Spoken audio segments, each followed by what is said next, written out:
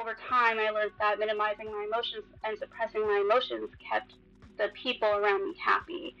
And despite everyone else being happy, on the inside, I was completely miserable.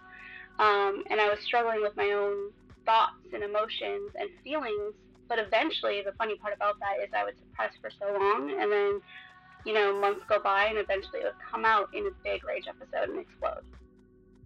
Michaela Kelly is known for her BPD content under the handle @BPDRelatable, and that really says it all. Since 2021, she's cultivated a massive recovery-focused community across TikTok, Instagram, and Facebook by creating insightful content about her experiences with BPD. She has a unique talent for articulating her experiences in a way that so many of us can relate to. I am thrilled to introduce you to my good friend Mick. Off we go. Quiet, not silent. We create a perfect world in our heads. I'm just a fucked up girl that's looking for my own peace of mind. Don't mind me yours. What's his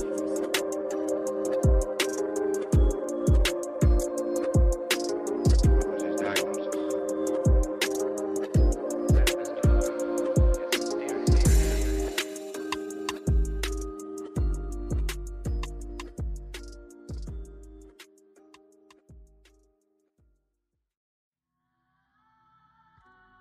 I'm super excited to talk to Mick about her experiences with quiet BPD because I don't often get to actually have a conversation with another person with quiet BPD or who relates to that. So let's start off with how old are you and maybe how were you diagnosed with BPD? I am 26. It's crazy to think about. I never thought I'd live this long, to be honest with you. So I originally went to my GP, which is my family doctor, and I went to him and I was like, okay, I feel really depressed and I feel really anxious. I was having a lot of panic attacks at that time, but I was also experiencing rage episodes. But the shame in me couldn't tell him that I was experiencing rage episodes because I didn't want to be locked up in some mentalized institution or whatever the hell there was, right? Back in 2017, there wasn't much of that, but I was scared I was going to get sectioned or something.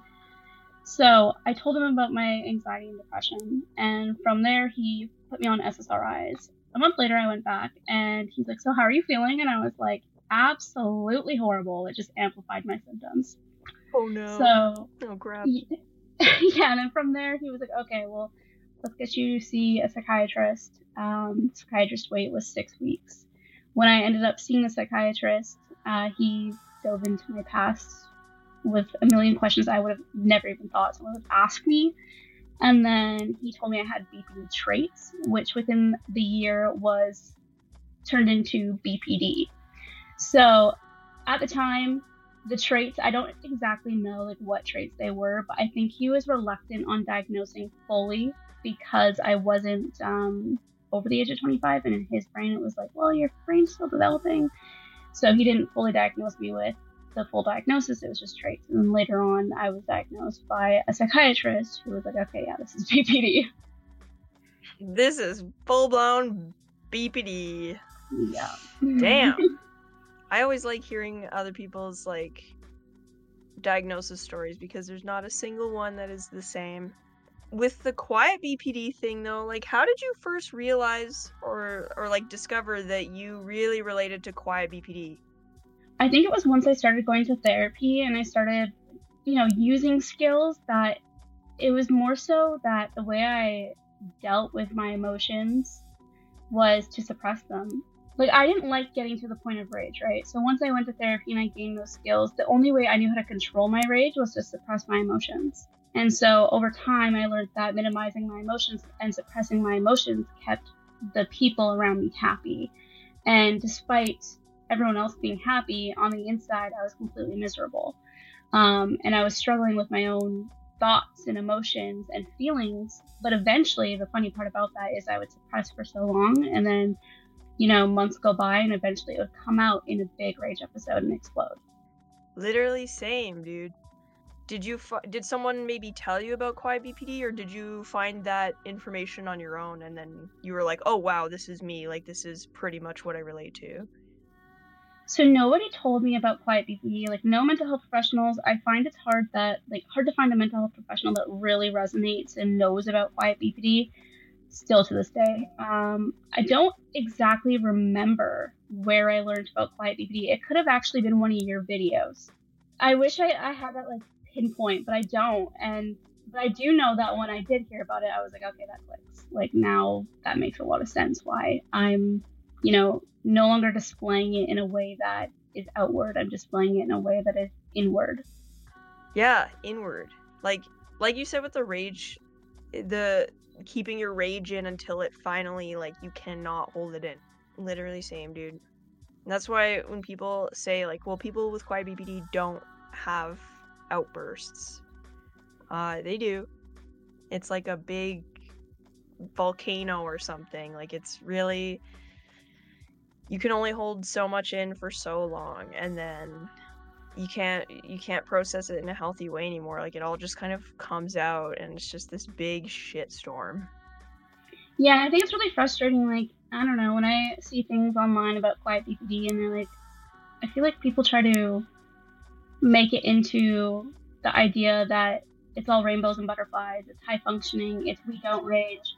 And it's not like that at all. It's a different way of coping. There's still negative coping skills within quiet BPD just as much as there is in, petulant BPD, let's just say. It doesn't matter the subtype of what you are, we all struggle greatly. And I think that people sometimes try to downplay quiet BPD or act like rage episodes for quiet BPD aren't a thing, when they very much are a thing. They just aren't as frequent. People's attitude, or I guess like perception of quiet BPD is just like ooh woo subtype BPD, right? Where it's just like, oh, I'm really sad and I never get mad ever and I never hurt anybody. Okay, no, it's still BPD. It still sucks ass to have. Yes, it's generally internalized, but it still can hurt people around you in other ways and not just yourself, right? So yeah, it's not ooh woo subtype BPD. With quiet BPD, it feels like almost like the self-sabotage is turned up. The people-pleasing is like amplified to a new level, because you're trying to, keep peace, and keeping peace just keeps you so unhappy, like, but silent unhappy. It's like people don't see that. It's like invisible to the people around you, and you can only suppress for so long. And if you're not communicating, let's just say, because you think you're keeping the peace, you're actually creating more conflict. And it's taken me a long time to realize that when I don't speak up about my emotions or my boundaries or whatever the hell it is, it actually creates more conflict in the end, because I build resentment over time. That resentment turns into, this person doesn't care for me because they're not doing what I'm doing for them back to me. So they must not love me. It almost like validates that they don't love me. So essentially, it's creating more conflict because eventually it's going to come out one way or another, and that person doesn't understand why it's coming out.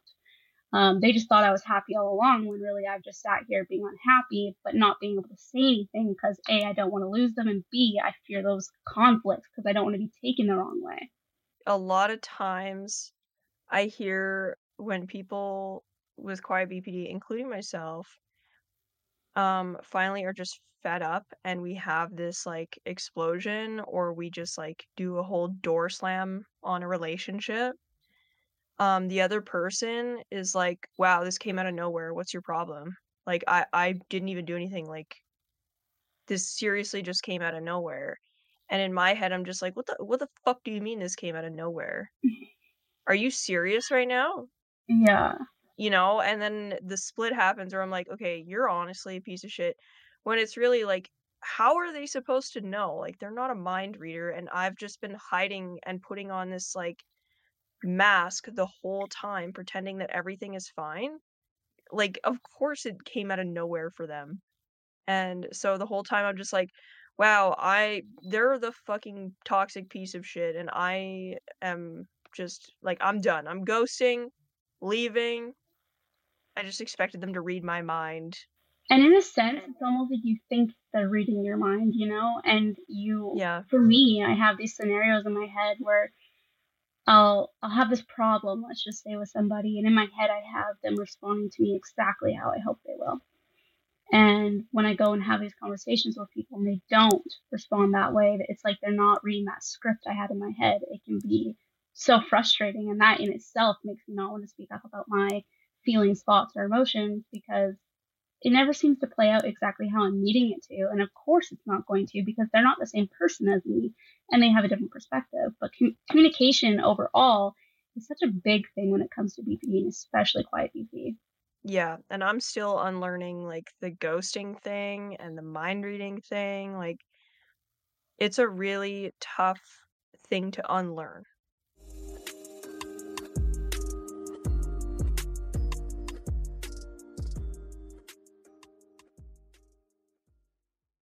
I noticed for me, I don't know about you, but my subtype has kind of shifted over time. So there are points in my life, especially before my diagnosis, where I related not necessarily less to quiet BPD, but more to other subtypes. And then over time, I kind of shifted toward seriously like major quiet BPD. Like I in my early 20s before I was diagnosed, I used to be really, really impulsive subtype. When I was reading about the subtypes, the impulsive one, I was like, "Oh my god, that is literally like 22-year-old, 23-year-old Avery, like to a T." Do you find that your subtype has kind of shifted a little bit over time depending on the situation? Absolutely, I do. I think when I was like prior to diagnosis and stuff like that, I was way more petulant, very explosive, and my rage would come out in very loudly. And I was unable to control it at times.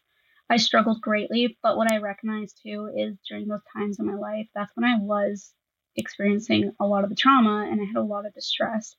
And I do notice that we can shift subtypes regardless if right now, let's just say I'm quiet and I suppress. If I'm going through a situation, like example, leaving an abusive relationship, that can shift pretty quickly for the time being. And I can turn into more of an explosive and outward kind of, person with my BPD. Whereas when things aren't as high as distress in my life, I do find I suppress more.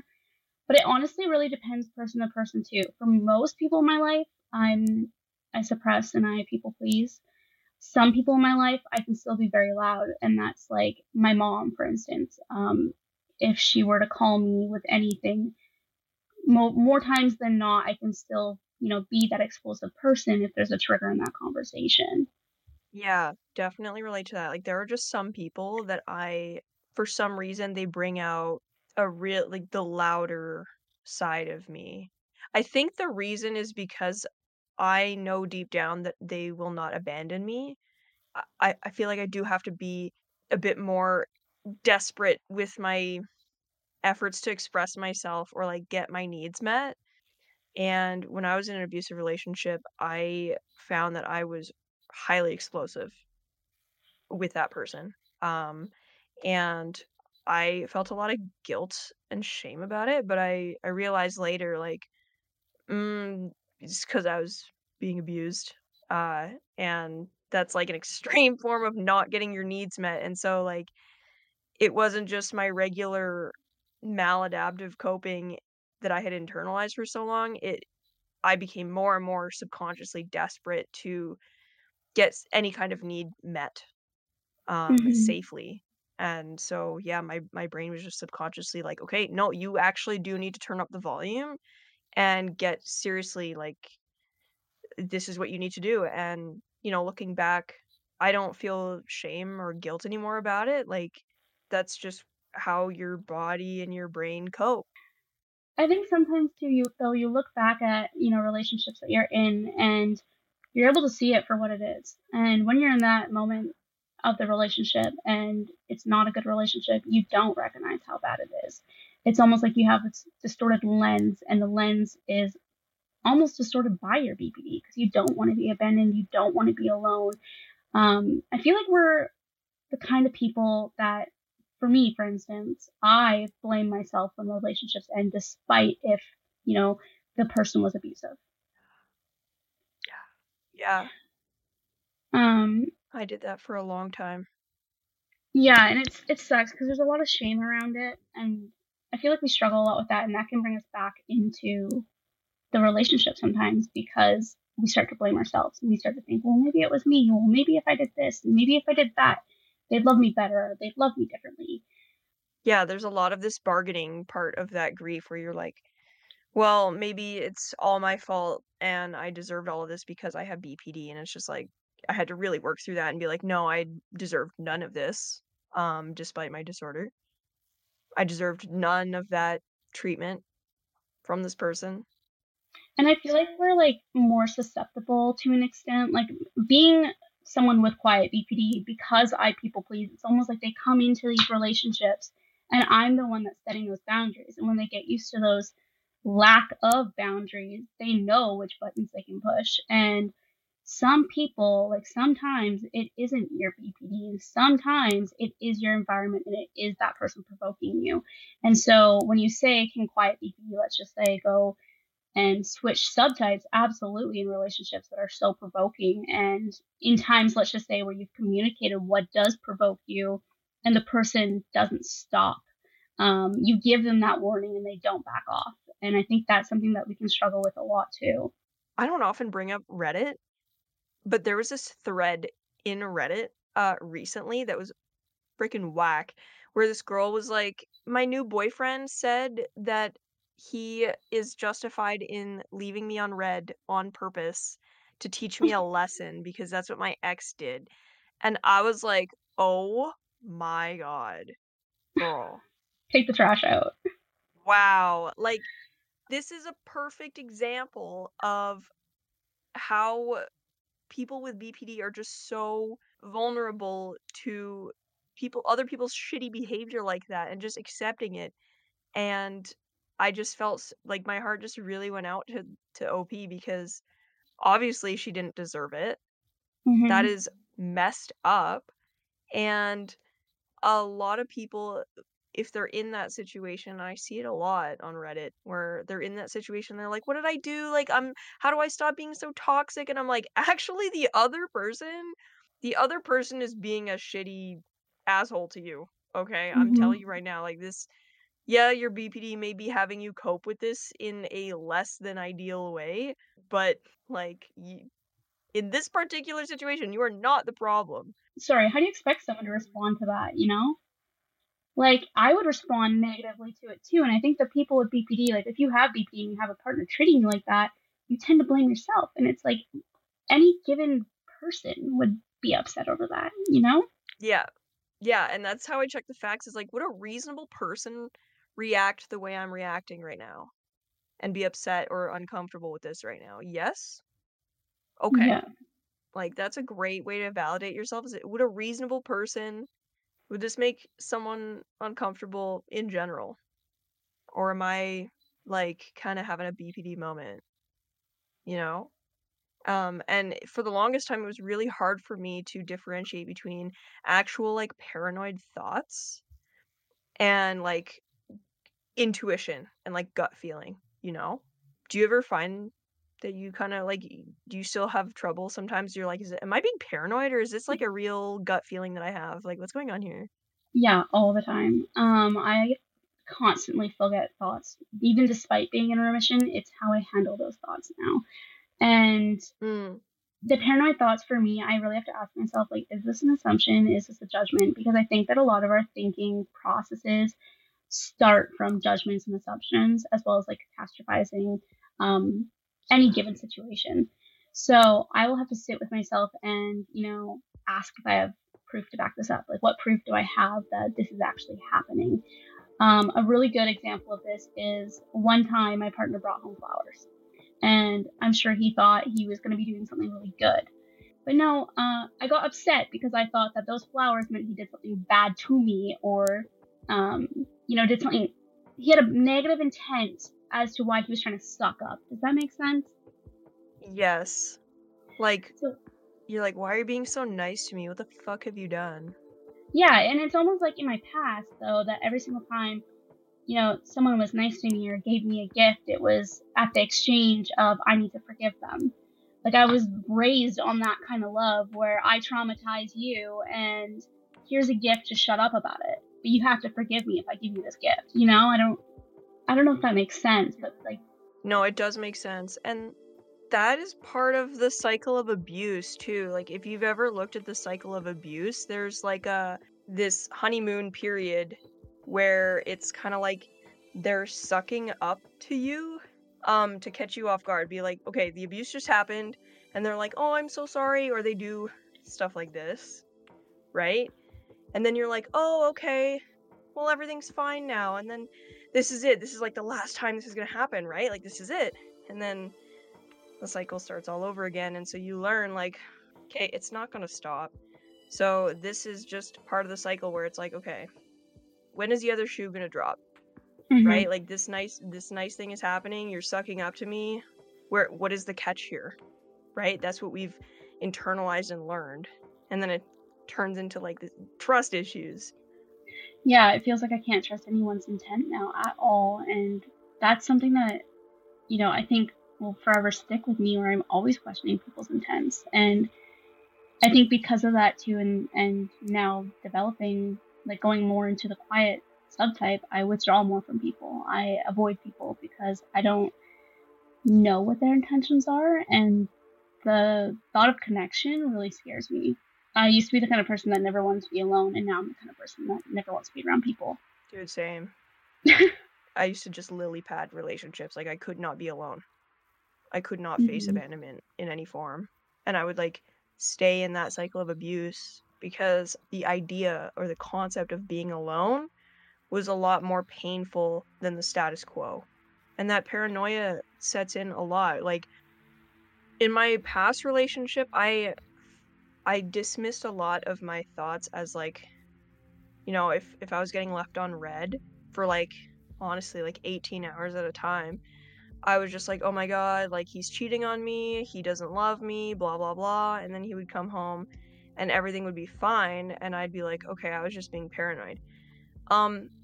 Turns out that was actually a gut feeling that I should have listened to. But then it moved into it like leaked into a relationship later that I had that was probably one of the healthiest I've ever had in my life. Those trust issues turned into paranoia, where like that person I was in a relationship with was like actually capable of being friends with other women and just being platonic and not objectifying them, which I was like, whoa, that's wild. That's like a thing? Oh my god. And I was just like, no way. And so like that paranoia of like, why did you tweet your friend? Why are you having a Twitter conversation with your friend that's a girl? Like, who is she?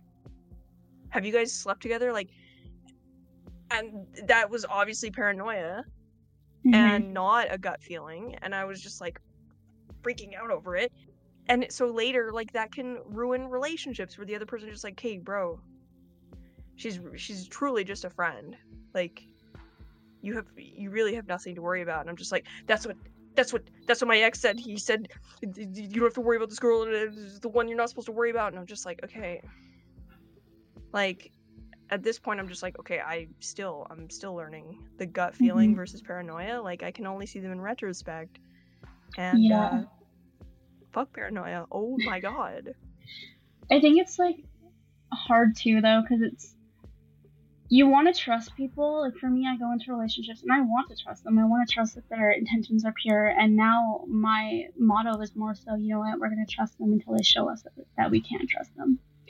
And that is really hard to do, because while I'm trying to, you know, allow myself to trust again and love again,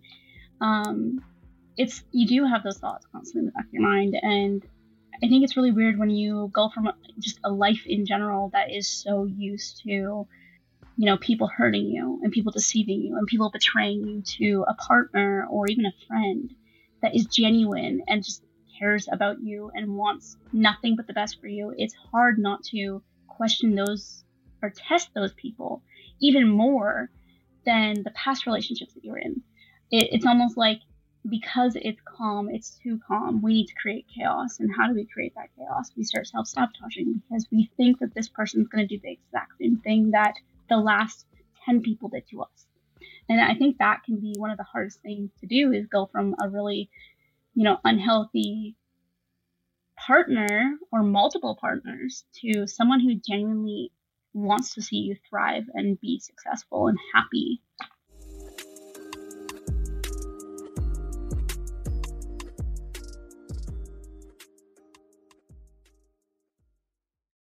When you say that you are learning to trust and then like trust people until they break your trust, my therapist said don't do that. Did you really? Yeah, my therapist, she was just like, no, you don't need to automatically trust people. That is survival. You need to let people earn your trust. You need to let people earn your trust. Trust is built, and so people need to start off actually by default. You don't trust them. You don't need to necessarily assume that they're like not trustworthy and they're just like a snake by default. People, you don't need to perceive them as snakes by default. But you definitely need to build their trust. Starts off as like, okay, this is just like an empty lot, and brick by brick they need to build, you need to build trust together. They need to show up for you over and over again. Like my friend Lena, she said trust is kind of putting like marbles in a jar. Mm-hmm. Right? She said that to me on like a different interview. She was just like, okay, trust is like putting marbles in a jar and you have to fill it up gradually. So like if they show up for you, you know, if they've proven to you moment after moment that you can trust them and that they can hold space for you and they want the best for you, like that's a marble each time they do that, right? But by default, they're an empty jar. That makes so much sense. So don't be hard on yourself that you don't trust people right off the bat, because like there's trust issues and then there's survival. Mm-hmm. So that is something that I'm learning, because for me with the fawn shit, I was like, okay, like I need to be nice and like automatically trust people and just let them later show me that they're a piece of shit. And it's just like, okay, that's a great way to get fucked over. And used. So yeah, I had to unlearn the trust people right off the bat shit. That's going to be a tough one for me, I'm not going to lie, because I try not to bring any of past hurts into relationships. And I think that, you know, even like putting the marbles in the jars every single time, like for me, I'm going to be like, you know, I'm going to have it in the back of my mind that what if you are like them, you know? It is going to be a tough thing to unlearn and unpack. And it sucks. It is very isolating. Like, do you feel really like emotionally isolated? I do, yeah. It's almost like I long for that connection that I see other people having. They look so happy and in love, and then not having that is almost frustrating. It's like I want that for myself, but I don't know how to get there because I don't know how to put myself out there. Part of me blames myself, and I know I shouldn't blame myself because I'm like, you know what, Mick, if you don't put yourself out there, how do you expect to get close to anybody? Like, you got to step out of your comfort zone, and that's something I've been trying to practice. Is like, you got to step out of your comfort zone and start doing things that make you uncomfortable and that, you know, challenge that anxiety and that those thoughts. And so that's something I'm really trying to do. But I definitely feel like overall, I have been socially and emotionally withdrawn from the world and people and just doing my own thing. Do you find that when you're in a relationship, you get triggered a lot more easily, or like you can kind of crash and have some kind of like emotional breakdown a lot easier? Like, do you find in a relationship you're a lot more vulnerable to episodes? I definitely do, yes. And I think it has to do with like environmental triggers for me. Like I'm a very clean person and I'm very precise on like how my house is. Having people in my space personally triggers me. I don't know if you're like that, but my space is a big thing to me and I have those triggers.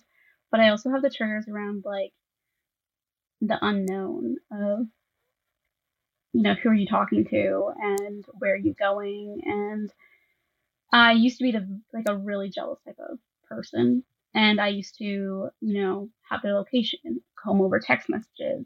I used to question them on everything, and I'm not like that anymore. But I realized that was from like a place of fear of abandonment, where I was so scared I was going to be abandoned, that I would almost be punishing someone that's innocent. Though, like they didn't show me that they were that kind of person yet, or that they've done anything like that. But in my head, I was like, you know, if I can control that piece, I can make sure that they won't cheat on me when that wasn't the case. So I would have triggers around that for sure. Yeah, I can definitely understand that. Like, those are pretty much the frantic efforts to avoid abandonment, Yeah. you know? Those are that over control.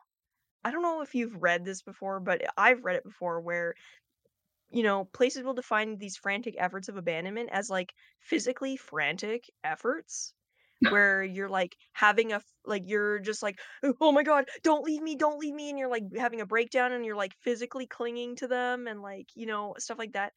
And I'm not going to deny that I've done that before, but it's not a typical behavior for me. I have such an issue with emotional over control. I need to know everything at all times, and that's how I stay in control of my environment and my emotional safety. And so not knowing freaks me out. Not knowing is like the window that the unknown is in or whatever. Like that's how big the opportunity of abandonment is in my head. You just get lost in what if land, and then it makes you spiral, and that for me causes a breakdown where I'm like seriously in my own head, sitting there like, oh my god, I've just made up this scenario in my head and hurt my own feelings and abandoned myself. And then they come home and it's just like, and they're just like, hey, how's it going? I had a great day at work. And I'm just like, oh, you had a great day? They're like, yeah, how was your day? I'm like, oh, it was such a good day. It was so great. I feel like I definitely struggle with that too. And I think a lot of that has to do with emotional permanence too. Like when someone isn't around, I think that we can think of worst case scenario thinking and like lack to remember that love and care piece. And I think that's something I struggle with too, is knowing that, in front of me when someone's showing me love, like sure it's there, I feel it, but the second that they go, it's almost like it never even existed or they never even showed it to me. It's almost like I've completely forgot about it. And that really ties into my fear of abandonment personally. The people pleasing, and there's so many things I do out of fear of abandonment that I never really realized for so long that were fear of abandonment. Oh, I know, same. Yeah, it took a lot of like reflecting where I'm just like, wow, that's where that comes from. Okay. Interesting. How do you manage that kind of stuff? Like, do you like I've said it already that I'm still like I'm not perfect. I'm still working on it. There's a ghost in your room. It's a cat, I promise. Oh, it's a cat. Okay, cool. I'm just like, oh my god, it's haunted. No. Oh no. Yeah, how do you manage that stuff? Like How do I manage fear of abandonment? the self-destructive behaviors that revolve around your fear of abandonment. One self-destructive behavior that is out of control is my spending. My gambling is, I want to say out of control, but not out of control to the point where like I can't house myself and stuff. But when I go to the casino, I'm like $100 more, $100 more, $100 more dollars. True. Like, definitely spending is like the biggest thing that I self-destruct in, I would say. Binge eating used to be one. However, I think the worst part about the self-destructive behaviors is the shame that comes with it. Because the shame actually leads me back into the self-destructive behaviors. It's like a cycle of, okay, we're self-destructing and we're shaming and we're self-destructing and we're shaming, because those emotions are really hard to deal with. Sitting with your negative emotions, for me, is like the hardest thing to fucking do. I think the only thing that's really kept my head above water is the fact that I have this outlet personally. Like, I do get lost on TikTok the majority of the day. And the other majority of the day, I'm cleaning my house and organizing it. I hyperfixate on my house, and that's how I deal with my self-destructive behaviors. So the past 2 weeks, I've been trying to work on my money and not spending it. And I've rearranged my whole house. So Honestly, that's fun. That's like a fresh start. yeah. That's really like a productive way to cope, if you ask me. I find that with emotional over control comes perfectionism.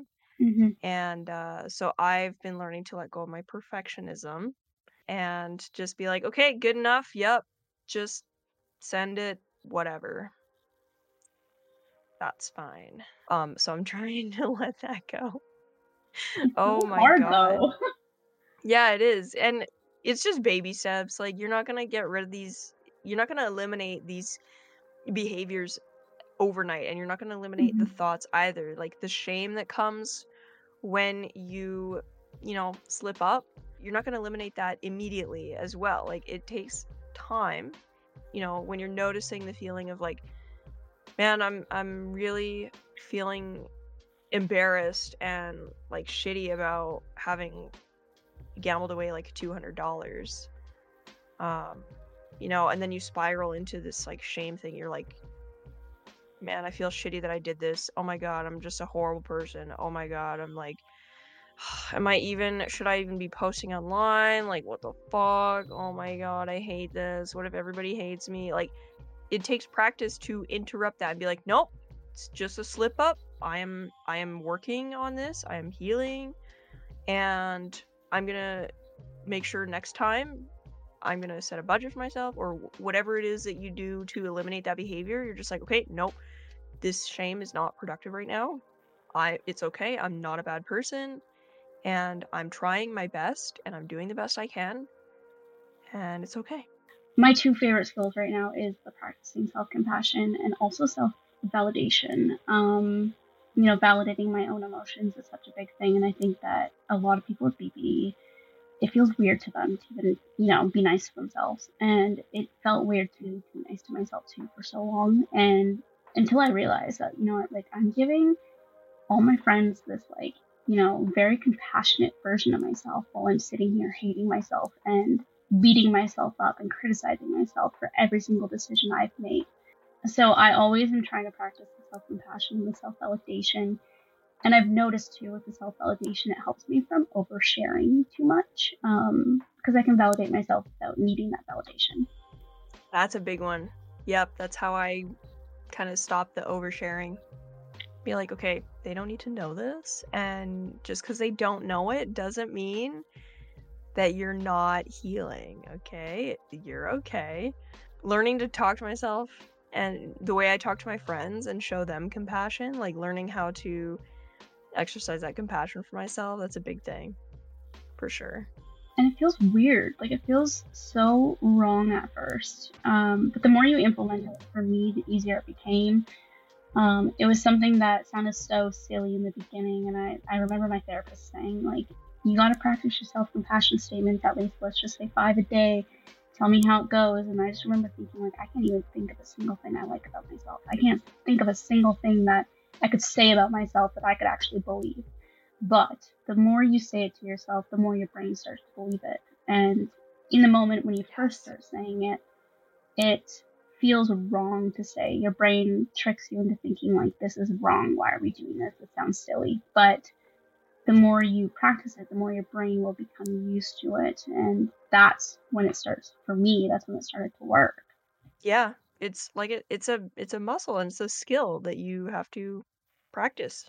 Eventually it comes a lot more naturally, and you get a lot more comfortable.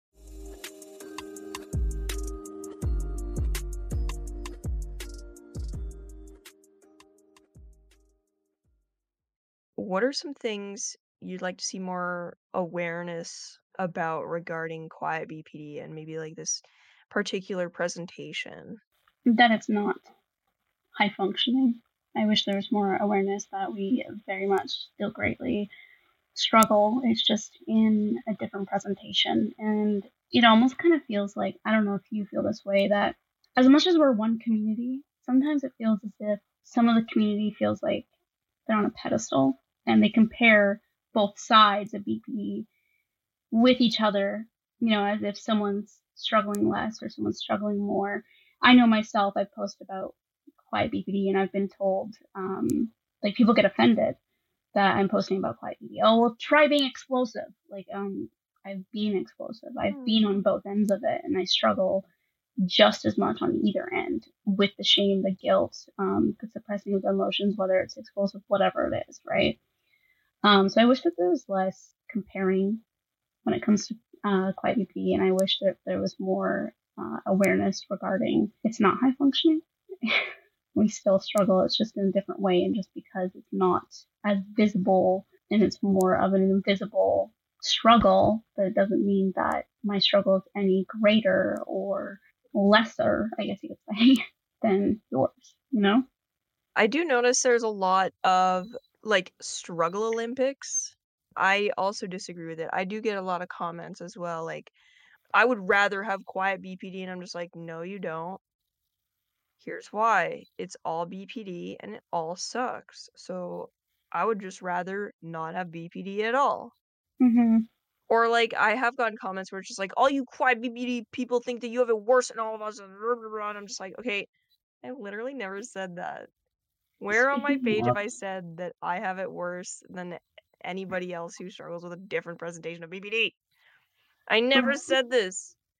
Go and find where I have said this on my page, and then I will give you $10. Guess what? I don't have to give you $10 because you won't find it. And yeah, the high functioning thing, bullshit. I hear a lot of medical professionals as well still use the high functioning term. Please stop. I hate when people are like, quiet BPD isn't, they're like, quiet BPD isn't a real thing. It's just a subtype that some random person made up. Like, you know what I'm saying? Like, come on. Well, also, it's not a random person that just made it up. It was an American psychologist that did extensive research on personality disorders. So it wasn't just some random chronically online person being like, yeah, I'm just going to name these Yeah. subtypes like red, blue, yellow. You have yellow subtype. Yes, it's not a clinically recognized like typology, and that's fine. You know, some people are like, well, you know, it's not a clinical thing. And I'm like, yeah, it's not a clinically recognized diagnosis. You're right. And they're like, well, aren't you mad that I'm saying that? I'm like, no, I'm actually not, because this is just a fact. It's not. And they're like, well, okay then. Okay, cool. Peace out. Like, you're looking for an argument, you're not gonna get it. It's just, social media is the place where nuance goes to die. And it's just not, like, these types of conversations are not yes or no. It's no but or yes and Mm-hmm. conversations, right? Where it's like, is quiet BPD high functioning? No, but there are cases where, yeah, like, these presentations are more likely to hold jobs down or whatever, right? Or like the thing where it's like BPD is not curable or it is curable. It's like, okay, curable is like the wrong word to use here. Bipolar disorder is also not curable. It's not a disease that you get vaccinated against and you're good. Yeah. You know, so it's, you know, like, depression is not curable. You don't like get a vaccine against depression. It's treatable. You treat it. Mental illnesses, they are treatable with a various types of things that you do. Like, and so that's the nuance. But on TikTok, it's like, well, it is curable or it's not curable. You're gonna have it forever. It's just like, okay, bestie. Yeah. I also think too, like, speaking up about quiet BPD or even, you know, different forms of BPD, it seems like people just take it as like, oh, you're just making an excuse. And I think that also frustrates me because it's like, on one hand, it's like I'm trying to raise awareness so people understand themselves better, become more self aware.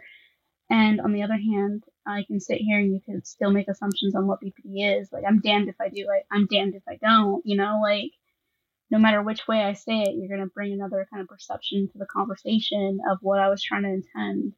You know, like, do you get that a lot? Yeah, I've just learned don't argue with fools. Yeah, I just block now. I'm like, oh, I can't do it. I Yeah, I'm literally like, I literally do not owe a random stranger my emotional energy. yeah. I just don't, like. And their perception will always be different, so I can't change that. If someone's committed to misunderstanding you, there's nothing you can do to change that. You can't control someone's, like, behavior. You can't control another person's behavior or thoughts. So if they're committed to misunderstanding you, they can just sit in that. Just, I'm gonna keep talking about my experiences and talking with other people about their experiences, like, and if you misunderstand it, then you just don't have to watch, bestie. Yeah. You just don't have to listen. You can go do something else. Well, that is a lot of food for thought, Mick. So I really want to thank you for visiting with me today and chatting. And I'm going to let you go get your kiddos. But before we go, where can people find you on social media? My tag is at BPD Relatable on TikTok, Instagram, and Facebook. Thank you so much for just chatting with me and sharing your experience. In the next episode, you and I are going to be speaking with Melanie, another BPD creator and advocate, as she shares her own inspiring recovery journey and imparts some invaluable insights along the way. This episode is a must listen for you if you're feeling kind of hopeless and in need of a really good casual pep talk. Thanks for listening. Quiet, not silent. We can create a perfect world in our heads.